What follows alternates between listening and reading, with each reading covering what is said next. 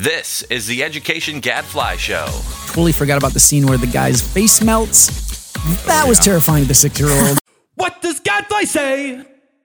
Hello, this is your host, Mike Petrilli of the Thomas B. Fordham Institute, here at the Education Gadfly Show and online at edexcellence.net. And now, please join me in welcoming my co-host, the Barb of Education Reform, Alyssa Schwenk. Thank you, Mike. Happy to be here. I have no idea what that refers to. We did just spoon feed that to you, yes. So are you familiar with Stranger Things, the new Netflix show? I have heard about that. I actually just last week heard about it when at a staff lunch I asked people, what should I be watching on Netflix? And several of you mentioned Ice Cream Social. Ice Cream Social with beer. With beer, yes. Because let's face it, staff parties without alcohol are awkward, at least in our office. I don't know about yours. Especially in Ice Cream Social. I would say I'm perfectly charming, but that would undercut my status as the Barb of Ed Reform, since Barb is a little bit awkward. So Stranger Things, a big hit show on Netflix this summer. Is this a family-friendly show? Can my kids watch it or no? Oldest kid, maybe. I would, give him like E.T. and Stand By Me and the Goonies first. Probably no. Kindergartner, probably not. So I did let them, they have been watching, scary. They've watched the Star Wars, not the second trilogy, but the original trilogy and the latest movie. And I let them watch Indiana Jones, which I was feeling good about until I totally forgot about the scene where the guy's face melts. That was terrifying to the 6-year-old. I may have scarred him for life.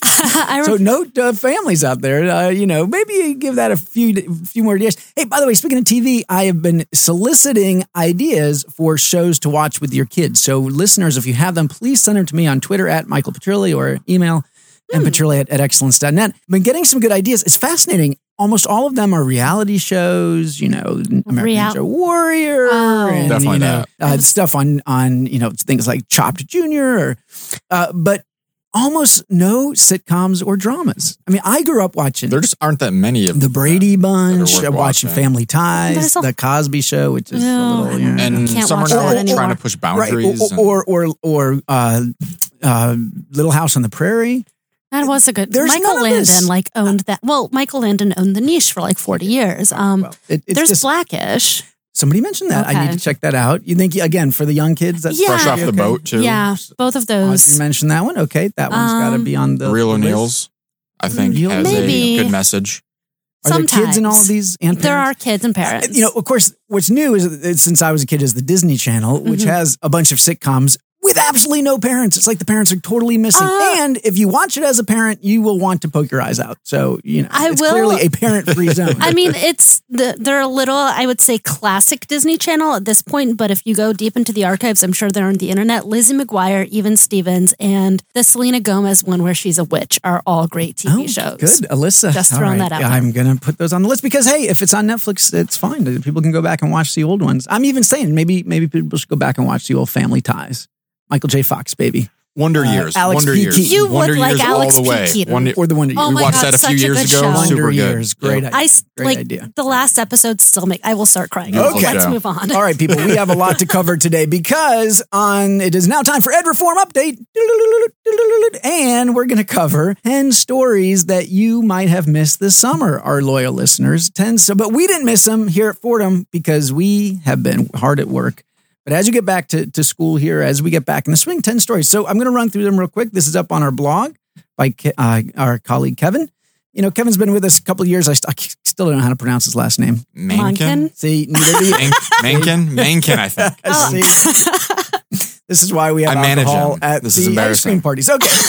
Are you ready? We're going to do it David Letterman style. Number 10, education reformers find common ground. We did. We did. This was back in June. This was after Robert Pendicio kind of blew up the internet in the Ed Reform movement, talking about race and ideology and all the rest. And we brought people back together again. Brought them back together over the virtual water cooler. No, I think to check that out, video. Look, there's still deep disagreements within the reform community on things beyond education reform, but we can focus on our common ground. Okay, number 9, a turning point on teacher tenure. The big news is that the Vergara case has come to an end, at least in California. Mm-hmm. Yeah, very, I would say, quiet end. Okay. Kind of petered out towards the end. We expected this big Supreme Court case. Yeah.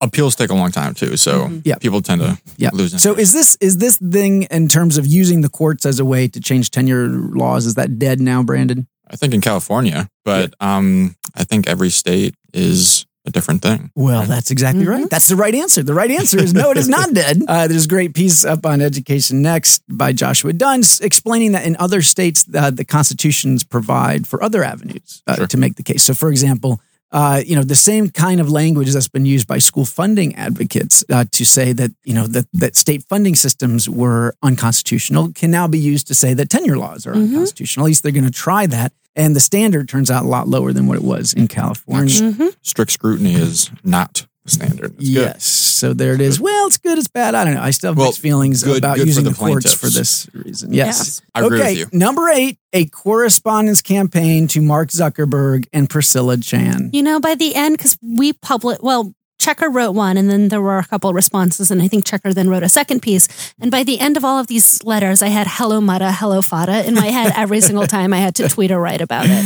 Just saying that. And what's disappointing is that nobody wrote these letters long form by hand. I would think that especially, Checker, maybe he would write it by cursive, right? But no. Yes. Here's a question. Do you think Mark Zuckerberg and Priscilla Chan read all of this? Personally? I wouldn't. Yeah. No.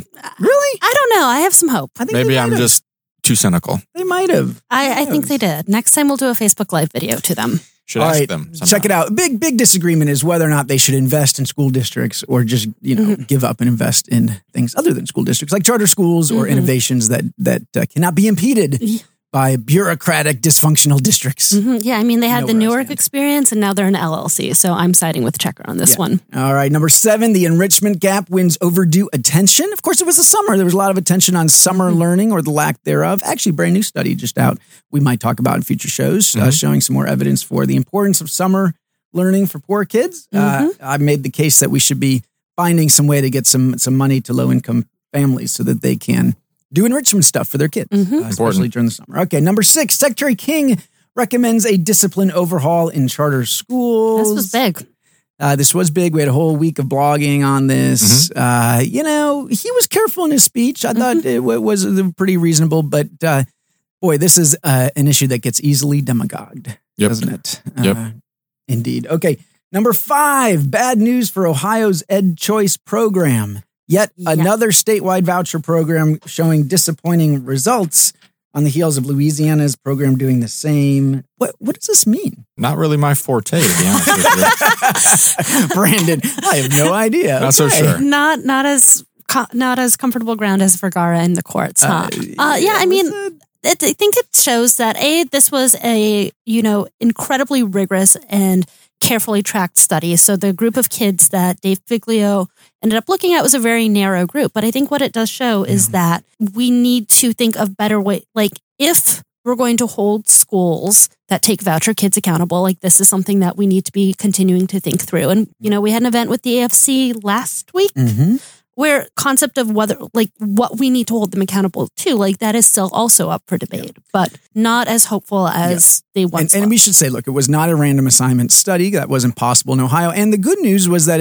there's some evidence that competition from vouchers is getting the public schools, traditional public schools to improve. But look, we did see a gold standard study in Louisiana showing very disappointing results, a little bit better in year 2, but still very low achievement. Look, it may be that these smaller programs in cities, especially cities that have empty Catholic schools, can show great results, in part because the Catholic schools are pretty good. Maybe once you go statewide, it could be that some of these private schools just kind of suck. Yeah. Or at least suck at teaching poor kids. But we really don't know. More research is needed. More research. Always a recommendation. Hey, it's good for our industry, right? That's what we do, baby. All right, number 4, really bad news for Ohio's e-school sector. Talk about sucking. Oh my Shut them down. Look, these e-schools in Ohio are pretty much terrible. Kids are losing ground. Of course, it is difficult to know who's signing up for these schools. It could be that these are kids who have just experienced horrendous things in their traditional public schools. They're looking for other options, but come on, people, they got to show some learning. And now a bunch of these are being scrutinized in Ohio for the first time about whether kids are even logging on and really doing the work. This looks like a big disaster. Bad outcomes. Yeah, and it looks like Pennsylvania, I think, is having new virtual schools legislation. So a story that will continue through the school year. Well, number 3, the Department of Education proposes ESSA accountability regulations. And how many people liked them? Not us. Not us, not anybody. What are you talking about? Everybody hated them. No. There might have been a few groups out there that liked them. Many of us thought they got some issues wrong, were more too prescriptive, made stuff up that wasn't in the law, etc., etc. Yes, biggest concern from our perspective is this idea that schools have to continue measuring academic achievement based on proficiency rates. See our new study. Allow a performance index. Yeah, that's a really, really stupid idea.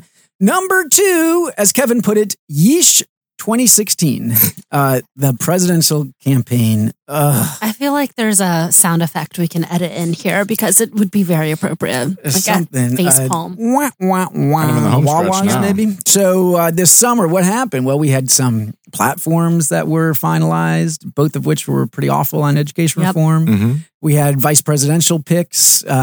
Tim Kaine, who's, pretty squishy on reform. It seems like his wife is pretty much dead set against it. Mike Pence, really good on school choice, really bad on Common Core. Yeah.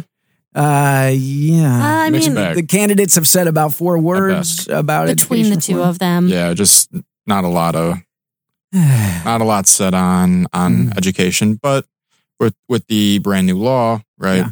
Yep. Perhaps Not a lot. that's Can we be honest? I mean, right. these 2 candidates are so unpopular that we really don't want them embracing education reform, do we? I mean, isn't that right? Why would we tarnish the brand of ed reform? I mean, we've got with a new either of them. Yeah, I mean, we've got a new law in place. Let's focus on implementing it. It puts even more power back on the states to improve accountability. Let's focus there. All right. And finally, the number 1 story of the summer of 2016, and it's not a good one for ed reform.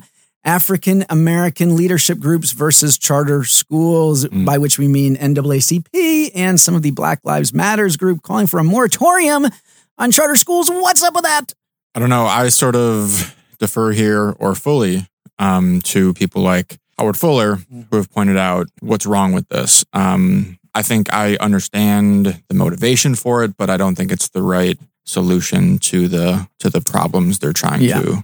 Great piece out by Darrell Bradford that's up at the 74 this week, saying, hey, wait a minute, Black Lives Matter is supposed to be a protest movement. What's more of a protest in education than pulling your kid out of the school they were assigned to based on your address and choosing a school that you yourself want instead? It just is hard to understand why the Black Lives Matter movement would come out against parental choice in education. Again, other than this is sort of, left-wing politics. I don't quite understand from my perch, here on the center right. But it's a big blow. I mean, and this is the kind of thing, the NAACP thing was certainly something that the unions and others were working behind the scenes on. It's a loss. And now the reform crowd has got to figure out, hey, how can we, get some of the other important groups in the African-American Latino community to show their support. We know the public, the EdNext poll, continues to show huge, overwhelming support among African-Americans and Latinos for charter schools and for vouchers.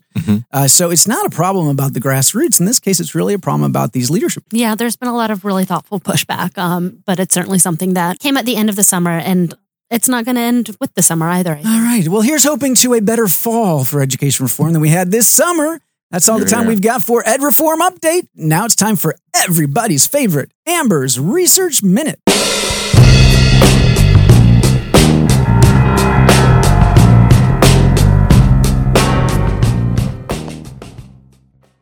Amber, welcome back to the show. Thank you, Mike. Hey, we were talking TV earlier. Did you watch Stranger Things this summer? I did not. Yep. Supposedly we should be. This is what the cool kids are in the office. It's very good. Right? Yes, I binged it all last weekend. Very good. All right. Amber, I will do that. Think back to those olden days when we were kids and you think about sitcoms or family dramas we grew up on. Do you think any of those would still be good for kids today? Like if I went back. The Brady Bunch? I mean, that's it. Do you think my kids would be into the Brady Bunch or would it be too I don't know about that. It might be kind of dorky, right, for them to watch it now. But it's so good. And I feel like for parents, it's so much about teaching parents how to be good parents too. Yeah, it is. Right? It It is. The kids weren't on a bunch of, they weren't just watching screen time back then in the Brady Bunch. I'm sorry. Don't they lose a child in the Brady Bunch in like 3 episodes? Like there are definitely episodes where they happens to the best of parents. drive off without jam. But I mean, it was really a big deal back then to put a blended family on TV. Now we think, whatever. But like that was a big deal back then. And Mr. Brady, I mean, he was a great role model of fatherhood. Yeah, but he was doing some crazy stuff on his personal side. Yes, I'm remembering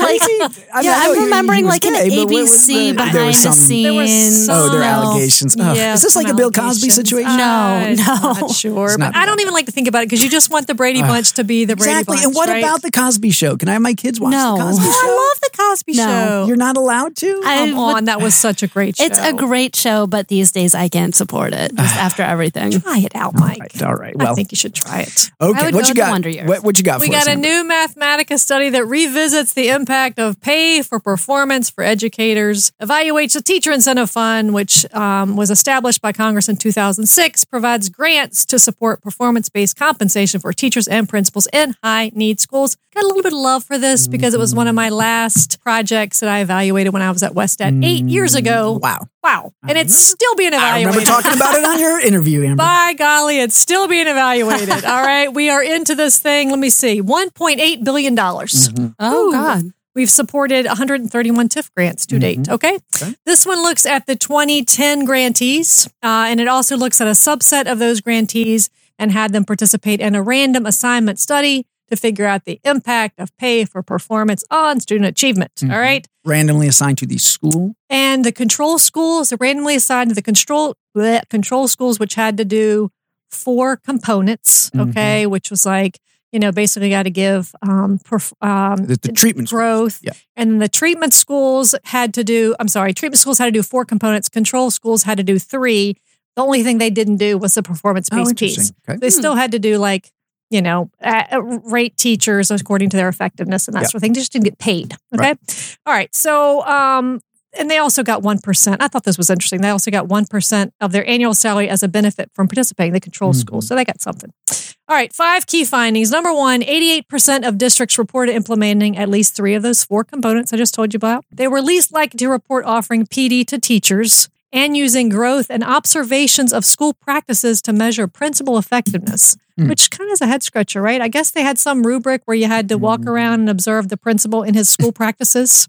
I would imagine that would be the most boring study ever. That was what they were least likely to report doing. Okay. All right. Number 2, communication was still lacking. About 40% of treatment teachers were still unaware that they could earn a performance bonus, and treatment teachers also thought the maximum bonus they could earn was no more than 2/5 the size of the actual maximum bonus they could actually earn. Wait, what? Wow, that seems like an easy one to fix. Communication is still that big of an issue after 3 years, right? How?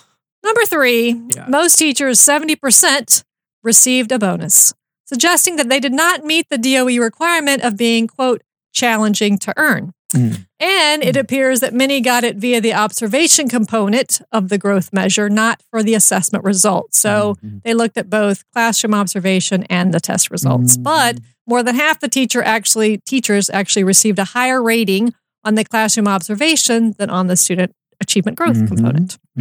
All right. The average bonus was about, what do you think? $1,000. $1,850, which amounts to about 4% of the average teacher's salary, less than the 5% guidance for substantial bonuses specified in TIF.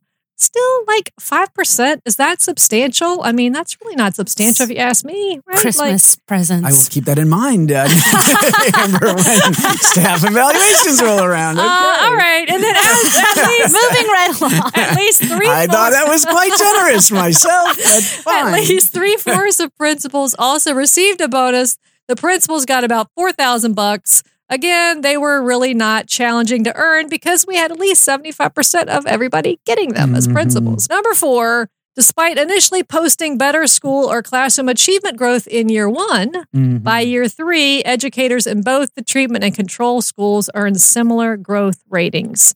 So it started flattening out between the treatment and the control. And it was really just a one-time bump, and then it went back. Well, it was a little bump in year 2, but by year 3, it was flat, right? Okay. So in terms of the differences. Yeah. Finally, pay for performance had small positive impacts on students' math and reading achievement. After 3 years, the average student in a control school earned a maximum math score at approximately, this is really still sad, the 34th percentile of student achievement statewide.